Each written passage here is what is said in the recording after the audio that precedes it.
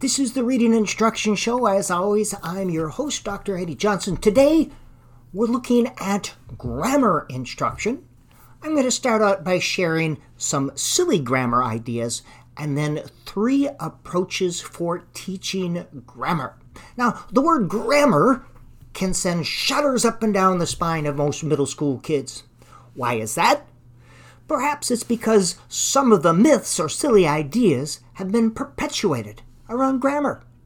Here are 7 silly grammar ideas. Silly grammar idea number 1. In order to be effective, grammar instruction has to be boring and meaningless. Truth? Not. Silly grammar idea number 2. In order to be able to write, students must be able to identify and define subentities such as a pronoun, gerund, participle, superlative, relative clause, coordinating conjunctions, causative verbs, past participle, intransient verb, ergative verb, imperatives, intransient verb. Dang, you get the idea. Oh my gosh. The truth is, knowledge of grammar is but one component of being able to write. Knowledge of grammar is important. However, knowing the 5-step writing process and being able to use a grammar check on a computer and knowing how to get help editing from others is more important. Silly grammar idea number 3. If students have trouble writing, they just need a little more grammar instruction. The truth? Sometimes an overemphasis on writing subskills makes it more difficult to write. This is because instead of seeing writing more holistically or in a global sense, it becomes perceived as a complex myriad of little subskills. Silly grammar idea number 4. There is a correlation between students' knowledge of grammar and the quality of their compositions. Truth is, there's little relationship between the teaching of grammar and the quality of students' written composition. Silly grammar idea number 5. Good writers are good grammarians. Truth, if this were the case, grammarians would be our best-selling authors and always win the Pulitzer Prize, but this is not the case. Silly grammar idea number 6. Studying grammar outside a meaningful context, like doing grammar exercises in a book, improves students' ability to use grammar correctly in authentic writing situations. The truth is, studying grammar outside the context of authentic writing actually makes it more difficult to transfer these skills. And silly grammar idea number 7. You can teach writing and grammar without being a writer. The truth is, all teachers of writing must write and share their writing with students. Would you take piano lessons from someone who never played the piano? Now let's take a look at grammar instruction. Grammar is the study of how our language works. Learning to use certain conventions of grammar enables us to effectively create and transmit ideas from our heads out into the world through our writing and speaking.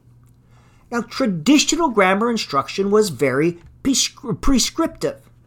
It would prescribe what you must do or should do with the expectation that you'd be able to transfer these ideas directly to your writing and speaking.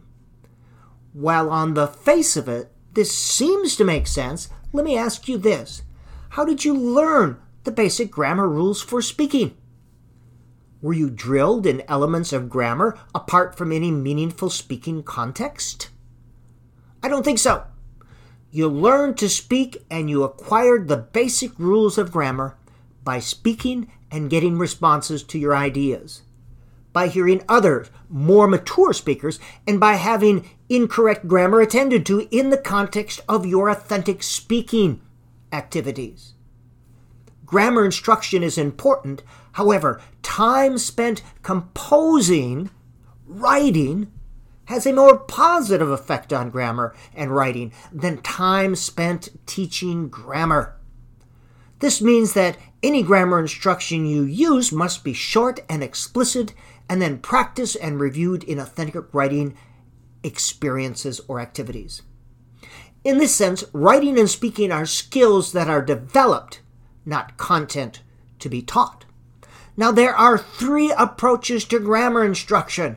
The first is the standalone approach or the isolated approach.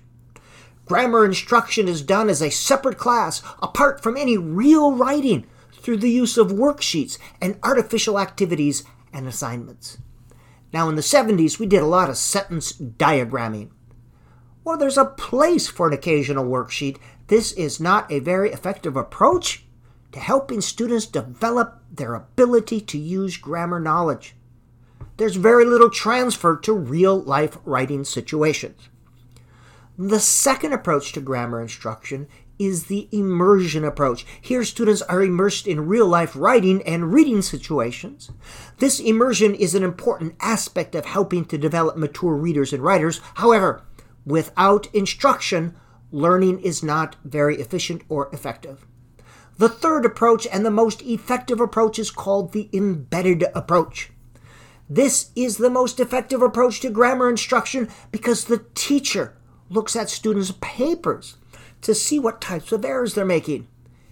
Based on these observations, grammar instruction is given to students and is very explicit and very direct because it is directly on those aspects they're using while they are writing. So the three approaches to grammar instruction: the standalone or isolated approach in the 70s, nope, not very effective. The immersion approach, just immersing, that doesn't help. But an embedded approach, where you embed grammar instruction in the context of students' real writing. And in the next video, I'll give you some specific tips for developing grammar awareness.